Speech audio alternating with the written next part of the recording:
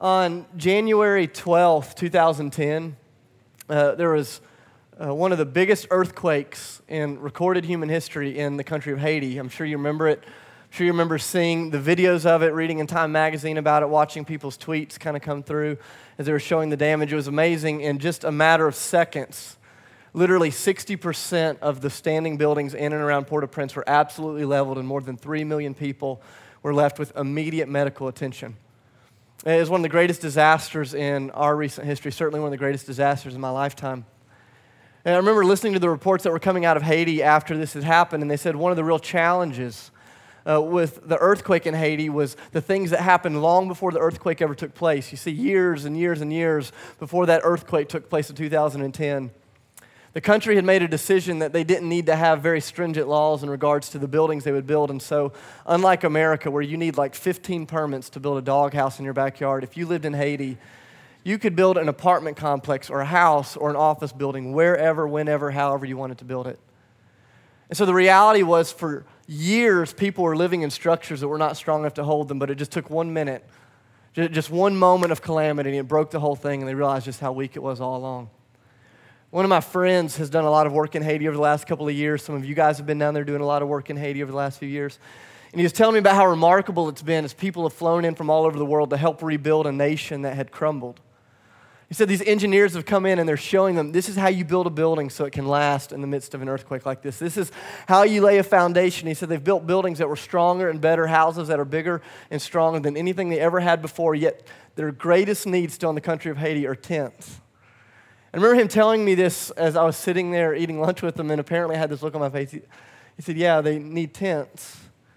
Because although the current buildings are stronger than the ones before, there is a generation that has been raised up that has learned not to trust the structures that are there now. He says, so they'd rather sleep out in the front yard in hopes that things might get better in the future. And I was thinking about this a few months ago as I was teaching in Raleigh-Durham, North Carolina. I was in a room full of leaders in the church, and we were wrestling with some of the challenges of our culture here in America, some of the challenges that we have in the church right now. And we're really specifically talking about why it is that this generation, people between the ages of 18 and 30, tend to be leaving the church in alarming rates. And I was sitting there in that group of people, and most of whom were over the age of 50, and I asked them the question. I said, why do you think the current generation is leaving the church so quickly? And they told story after story after story of their kids and their grandkids and their nephews and their daughters and their son-in-laws who had grown up in church and who had seen one thing in Scripture and then seen something very different played out in their life. That had stories and had heard stories and talked about stories of the power and the presence of God, and yet they lived in a church that seemed to be devoid of His power and His presence. He said, and then it just took one moment for them to realize that the foundation that they had built their faith on was not really the presence of Jesus, but the religion of man. And in moments, the church around them crumbled and they've left. I remember one lady who was sitting to my right that morning. She's kind of in the back side of the room. She raised her hand. She says, Dave, you're 30 years old. You have a church full of people that are fairly young and around that age for the most part. She said, why is it that you've stuck with the church? I thought, man, that's a great question. I thought, man, it's really good. And so this morning, I want to share with you a few of the things that I shared with her. And I want to frame for us what it means to be the people of God, gathered with God and for God and sent on mission with God for the glory of God. One of my favorite characters in Scripture is this guy named Ezekiel. We're going to read just a little bit of what he wrote here in just a few minutes. But Ezekiel had this amazing story. His story was so much like our story, whether you realize this or not. He grew up in a culture that for a long time was saturated with religion but devoid of the presence of God. And so for years and years and years, he grew up in a culture where people went to temple, where people read their Bibles, where people offered sacrifices and did religion. And he said, but as he would look at it, he realized that there was something missing. And I love the beginning of his book, Ezekiel chapter 1. It says he was 30 years old and 4 months, right around my age. And he saw the culture that had crumbled around him, and he saw the church that had crumbled around him. He said, and then he saw a vision of God. And I mean, there's nothing like, in the midst of a culture that has crumbled, in the midst of a church that has crumbled, there's nothing like catching a fresh vision for who God is, what God is about, and what He's up to. And I love it. The next 25 years of Ezekiel's life are completely different because he caught this vision for God. This is what we're going to look at this morning. Towards the end of his life, God gives him this vision of the church. He says, this is what I'm going to do. And this as our story. This is not just our past. And this isn't just our future. It's also our present. So this is what a church looks like when the Spirit of God has taken hold of them. And he has this vision. I want us to just read through it, and I want us to make sure we hear the vision, then we understand what it means for Ezekiel, and then we'll wrestle with what it means for us here in Nashville, Tennessee. Ezekiel 47, look at verse 1. I didn't make this up. This is not from me. I love the way this starts.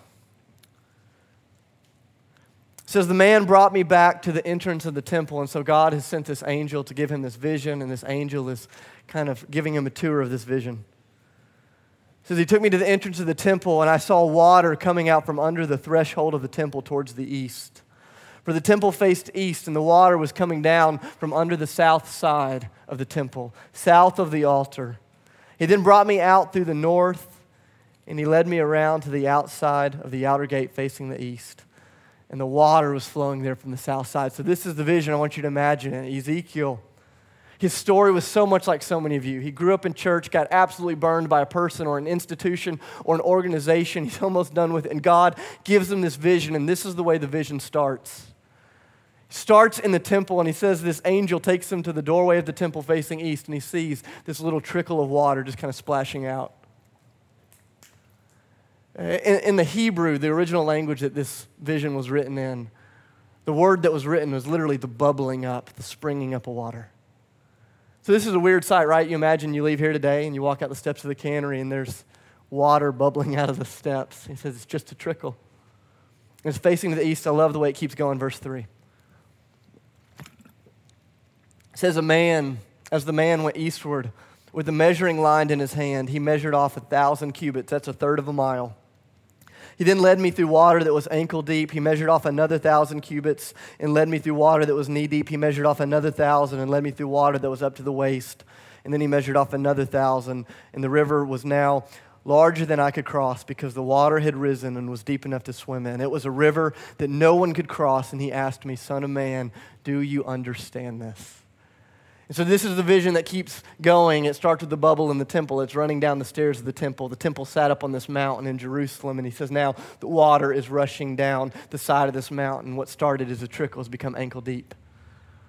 He's walking through it ankle deep. It's like he's in a creek, and then it becomes knee deep, and then it becomes waist deep, and then it's this rushing river. Imagine if you left here today and you walked out the steps of the cannery and you headed towards LP Field where the Titans play, and if by the time you left here where the trickle of water had started, by the time you hit the stadium, it was a river so deep you couldn't swim in. And he's seeing this vision that's bubbling up, and I love the angel says, do you understand this? Do you see what's happening? He keeps going. Verse 7. It says, then he led me back to the bank of the river, and when I arrived there, I saw a great number of trees on each side of the river. And he said, this water flows towards the eastern region. It goes down to the Arabah. This was a desert, where it enters into the Dead Sea. When it empties into the sea, the water there becomes fresh. Swarms of living creatures will live wherever the river flows, and there will be large numbers of fish because this water flows there and makes the salt water fresh. I love this line. He says, because where the river flows, everything will live. I don't know if you know much about the Dead Sea. It's the lowest point on earth. There are no rivers that run out of the Dead Sea, so everything that spills into it stays there forever. And so all of the salt, all of the minerals, all of the toxins that have filled up this river for millions and millions of years sit there, which means nothing can live. The Dead Sea is 9 times saltier than any ocean in the world. There's no fish there. There's no trees on the shore. There's no vegetation around the Dead Sea. It's just absolutely dead. And he goes, this is the vision. Water has trickled out of the temple. It's run through the desert, and now it's plunged into the Dead Sea, the place where nothing lives. And all of a sudden, fish are swimming. This is how the vision ends, verse 10. He says, fishermen will stand along the shore from En-Gedi to En-Eglaim. And there will be places for spreading nets. The fish will be of many kinds, like the fish of the great sea. But the swamps and the marshes, they will not become fresh, for they'll be left for salt. Fruit trees of all kinds will grow on both sides of the river. Their leaves will not wither, nor will their fruits fail. Every month they will bear new fruit, because the water that comes from the sanctuary is flowing to them. and their fruit will serve for food, and their leaves for the healing of the nations. And this is the vision that God gives Ezekiel. He says, man, you've seen the culture's crumbled, you've seen the church doesn't seem much different than the rest of the world, but I want you to understand the reality of what it is that I'm doing. He says, something is bubbling up, and it seems small, but a revolution is coming. I love verse 6, and I hinted at it a second ago, but I don't know if you really noticed it. I love how in the middle of the vision, the angel calls a time out. He's like, hey, do you understand what it is that you're seeing? He says, Ezekiel, you understand that although you're seeing a river that's flowing and you're seeing fish, you know that God is not talking about restoring the rivers of the world, right? You know that God's not interested in fishing. He says, you understand what this is. He goes, man, this is a picture of what it means to be a part of the kingdom of God, to be a part of the church of God one day in the future. He said, this is what I'm going to do. This is what it's going to look like. He says, do you understand this? See, I think for Ezekiel, when he saw this vision, he would have understood exactly what God was saying. I love all of the images. I love all of the symbols that are just so deep in this text. You know, water, if you think about it, water is in the very beginning of the Bible. The first verse of the Bible talks as the Spirit of God is hovering over the waters. The last verse of the Bible talks as the Spirit of God is present there above the waters. All throughout the Bible, water is just this theme that goes and goes and goes because water is something we so understand, right? Isn't it true that on one side of the game, water is peaceful and refreshing, and it's the very essence of life, right? You and I have to have it to live. It's the reason we love sitting around swimming pools. It's the reason we love going to the ocean. It's the reason you have a calendar hanging in your cubicle of Fiji, because there's something about water that's just peaceful and wonderful, right? But isn't it amazing how this peaceful, life-giving, transformative substance like water can also be terrifying and absolutely devastating? You guys remember a couple of years ago when the downtown area here in Nashville was absolutely flooded and no one could stop the water from rising? Do you guys remember in Japan a few years ago when the tsunami hit and there was no force on earth, there was no president, there was no army, there was no delegation that could tell the wave to stop, because when water wants to move, water moves. And I think there's a reason that water is connected all throughout the Scriptures, because it so beautifully helps us see the nature of who God is. He is life-giving. He is peace-giving. He is sustaining and refreshing and wonderful, but He is powerful and unstoppable, and He goes where He wants, when He wants, how He wants. And Ezekiel looks around at his church, and some of you guys, you felt this, right? Have you guys ever sat in a church service and go, man, that feels so much more like a funeral service than the resurrected people of God enjoying the presence of God? Have you guys ever looked around religion and go, man, this is dead? And Ezekiel had been there, and he looked in the temple, and he goes, man, nobody in my culture cares. Nobody in my church cares. And God goes, man, you don't see what I see. He says there's something under the threshold of the temple. It is bubbling up. It is the water. It is the presence. It is the power of God. And what seems small here will start a revolution there. He says it's bubbling, it's bubbling, it's bubbling. I love the way that the vision keeps going as it leaves the temple. It goes down the mountain and it starts ankle deep and it becomes knee deep and it becomes waist deep and it's shoulder deep, and then he can't even swim in it. And what the angel is helping him see, he says, this is what it looks like to be men and women who are led by the Spirit of God and the presence of God for the glory of God in the world. I don't know if you ever did this, but when I was a kid, one of my favorite things to do was to play in rivers and in creeks. It was just so much fun, right? I remember I would find a new creek in the woods and you'd walk through the ankle-deep water. And isn't it true that no one is ever terrified of drowning in ankle-deep water? It's like when you're in ankle-deep water, you're still completely in control, right? But have you ever stood in a river that's a little bit taller than that, knee-deep, and all of a sudden you find it tough to keep your balance, and then waist-deep and you're really struggling? Have you ever been in a river that's over your head and the current is so swift that no matter what you do, you cannot stay in one place, right? Remember there's this rope swing that I used to go to as a kid, and the river was so fast, as soon as we would hit the water, by the time we could come up, we were 60 or 70 yards down. And it took us whenever, wherever, however it wanted it to take us. And he's taking Ezekiel on this journey. He says, this is what it looks like to be the people of God. He says, there's this bubbling in the temple. It's the power. It's the presence of God. And he says, and the people of God will begin to follow. He says, but the truth is, in the early days, the people of God will still be in control. He says they'll be walking in ankle-deep water. And although they're going in the direction that the Lord is taking them, they're still in control. And he says, but as the Spirit of God continues to swell inside of the people of God, that which they used to have a lot of control and they have no control over now, and the Spirit of God will take them where he wants them. Such an amazing picture. You know, for us, if we're honest, none of you woke up this morning and read Ezekiel 47 and went, that's the most relevant story ever, right? None of us think that. Some of you are still thinking that right now because I'm not doing a very good job. But, you know, you read this and you go, oh, like, what's this mean? But I love this passage. I love this. He says, as the Spirit of God swells in you, your life, which you used to have great control over, becomes the Lord's. He says, and the river that started as a trickling in the temple is headed towards the east. You know, for us, the east, we don't think anything of it. It's like, oh, okay, what's that mean? But for the people of God, when Ezekiel had this vision, they knew exactly what this meant because all of their enemies lived to the east.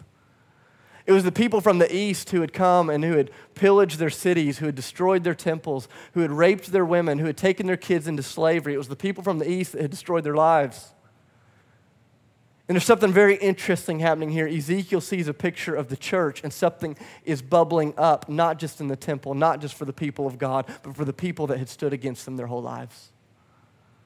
And the water begins to run down the mountain of God with the people of God towards the enemies of God's people. I love the way that it keeps going.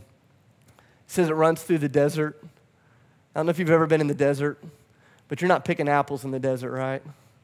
You're not eating oranges in the desert. There's not banana trees in the desert. He says as we're going through the desert, there are fruit trees just blooming everywhere because the Spirit of God was there. He says then it drops through the Arabah, verse 7, drops down into the Dead Sea, and the place that once was known for death now becomes the place of life. He says one day people, fishermen, will gather on the shores and they will reel in fish of all kinds, all shapes, all sizes. He says, and this will happen because the water is flowing from the sanctuary. And the angel looks at him and he says, do you understand this? I think the Lord is asking us this question as a church. He's going, guys, Ethos, 2012, Nashville, do you understand this? The culture has fallen apart. The church, as an institution and as an organization, so many times has fallen apart. He says, but you don't see things that I see them. There's a bubbling in the temple. And where there's a bubbling of the power and the presence of God, things always get better for the nations. He says, Ezekiel, do not give up. He says, do not give up. You may have been hurt by man. You may have been let down by organizations, but you will never be disappointed by Jesus. And this is the picture of the church that Ezekiel sees, and it radically alters the course of his life. You know, I was just thinking about this week, and I love this vision because it just reminds me, every essence of this vision reminds me of the story of Jesus. You guys remember that story of Jesus? It's in Luke chapter 2. Jesus is just a baby. He's 8 days old, little baby Jesus. They take him to the temple, and they're having this big worship service in the temple. And no one in the temple notices that Jesus is there because he doesn't look like they think he's going to look, and he doesn't talk yet, and he's not acting like the way they think that the sovereign Lord of the universe is going to be. And so the people are there in the church, and they are singing songs, and they're reading scriptures, and they're offering sacrifices, and they're completely oblivious to the presence of God in their midst, except for two people. Simeon and Anna, this old couple, bald heads, shriveled backs, whatever it is that you want to imagine, they see them. Mary and Joseph coming into the temple, and the Spirit of God lets them know it's Jesus. And all of a sudden, there's a bubbling in the temple of God again. For hundreds of years before Luke chapter 2, the temple had been very religious, but very devoid of God's presence. And now, just like this, the Spirit of God was there. Jesus was there. The temple was trickling with the water and the life of God. I love the story of Jesus as he continues to move. If you don't know his story, it's amazing. As he grows up, he is this continual washing of water down the mountain of God into the lowest places of society, right? I love how Jesus is constantly hanging out with the people that nobody else hangs out with. He's eating meals with the people that nobody else is eating meals with. That he loves the people that no one else loved, that everybody had given up on. And Jesus is constantly like rushing water down the side of God's mountain, seeping into the crevices of the world. And the truth is, wherever Jesus showed up, life happened. Why? Because where Jesus is, resurrection thrives. And what started as a trickle in the temple as it flowed down the mountain of God began to revive the nations. This is what you see with the apostles, right? 12 ordinary fishermen. They failed out of school.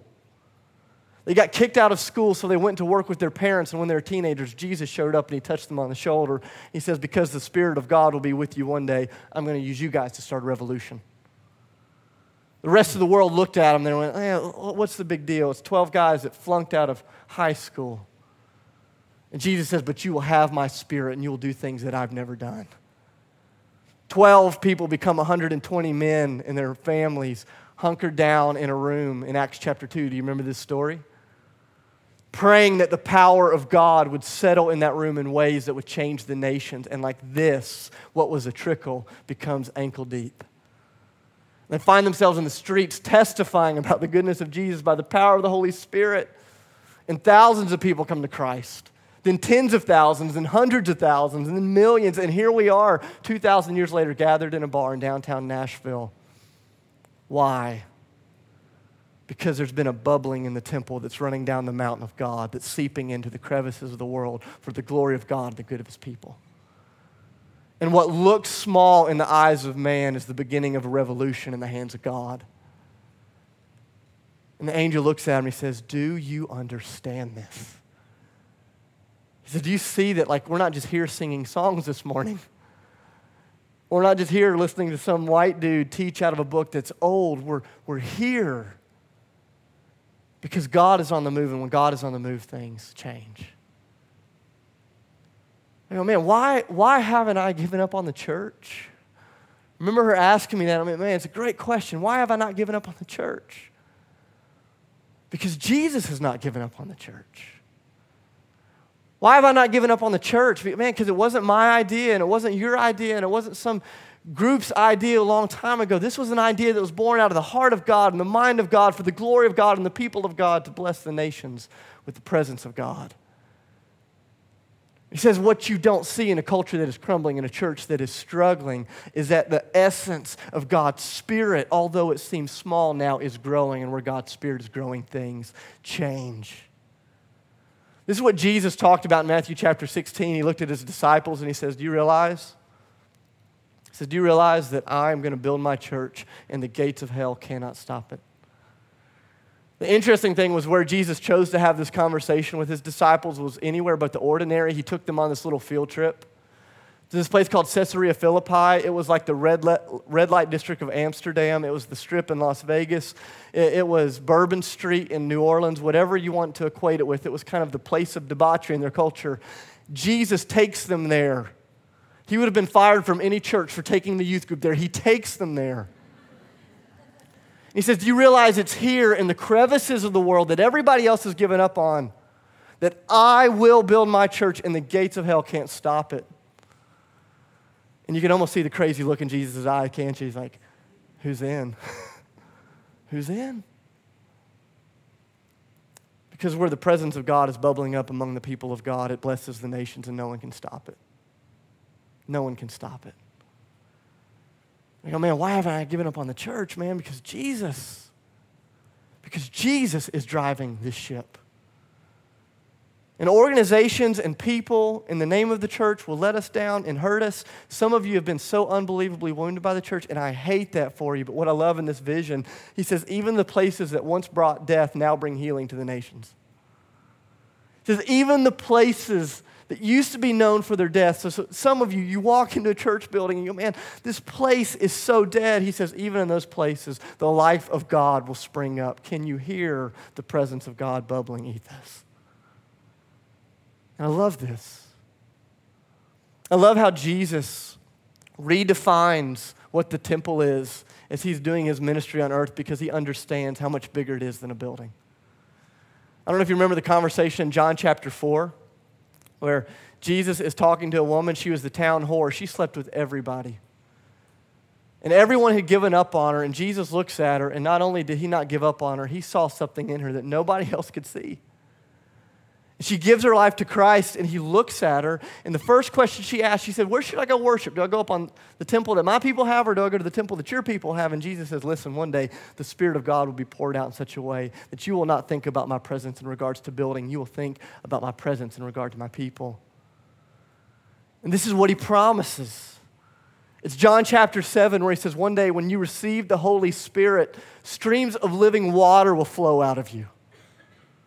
And where there was once death all around you in the culture you're in, people will drink from the waters of God because you, his people, will become his temple. It's 1 Peter chapter 2, where it says one day God is going to build a church that is not going to be built out of stones that have been cut from the ground. It's going to be built out of people who have been filled with his Spirit for his glory, for the good of the world. He says God is building his house again. God is building his church again, and it's not going to look the way we think it's going to look, and it's not going to feel the way we think it's going to feel, but it's going to be so much better. And Jesus goes, who's in? Who's in? Because where there is a bubbling in the temple, it always serves the purpose of freeing and changing the nations. Here's a question that I've been wrestling with all week, and it's what I want us to wrestle with as we take communion this morning. Is, in order for the presence and the power of God to bubble up in this temple and this group of people, the presence and the power of God has got to be bubbling up inside of you, God's temple, right? Right? Does that make sense? Like, in order for there to be something happening among us as a people, there has got to be something happening with you and the Lord when nobody else is watching. When the door is closed, when the TV is off, when your friends aren't around, when your house church isn't there, there's got to be something stirring and bubbling in you before we can worry about what's going to stir up and bubble in here, before we can worry about what will happen in the nations. So my question for us, this is what I want us to think about as we take communion, is the presence and the power of God central in your temple? Is the power and the presence of God central in your temple, or are you still just attending worship services? When we leave this place, like drops of living water walking down the steps of a bar, flooding into the streets, into the lowest places of the city, first ankle deep, then knee deep, then waist deep, until we find ourselves swimming in the deeper waters of God's grace. Not just for our church, but for those around us. Or will we continue to splash around in the kiddie pool? Saying, God, we want your power and we want your presence, but as long as we're in control. Ezekiel said, man, one day, there will be a church where people have been swept away by the power and the presence of God, and it won't just fill up the temple. It won't just fill up the place with great worship. It will bring healing to the nations. That's why I'm part of the church. I don't worship the church. I worship Jesus. And it's the life of Jesus that empowers and flows out of the heart of the church for the good of the world. I go, man, if there are a couple of us in here that can see the bubbling, that can see the water pouring out of the doorway, I believe God will start a revolution that none of us could ever take credit for, much less control. And his name will be glorified. I go, man, that's what I'm in this for. Let's pray.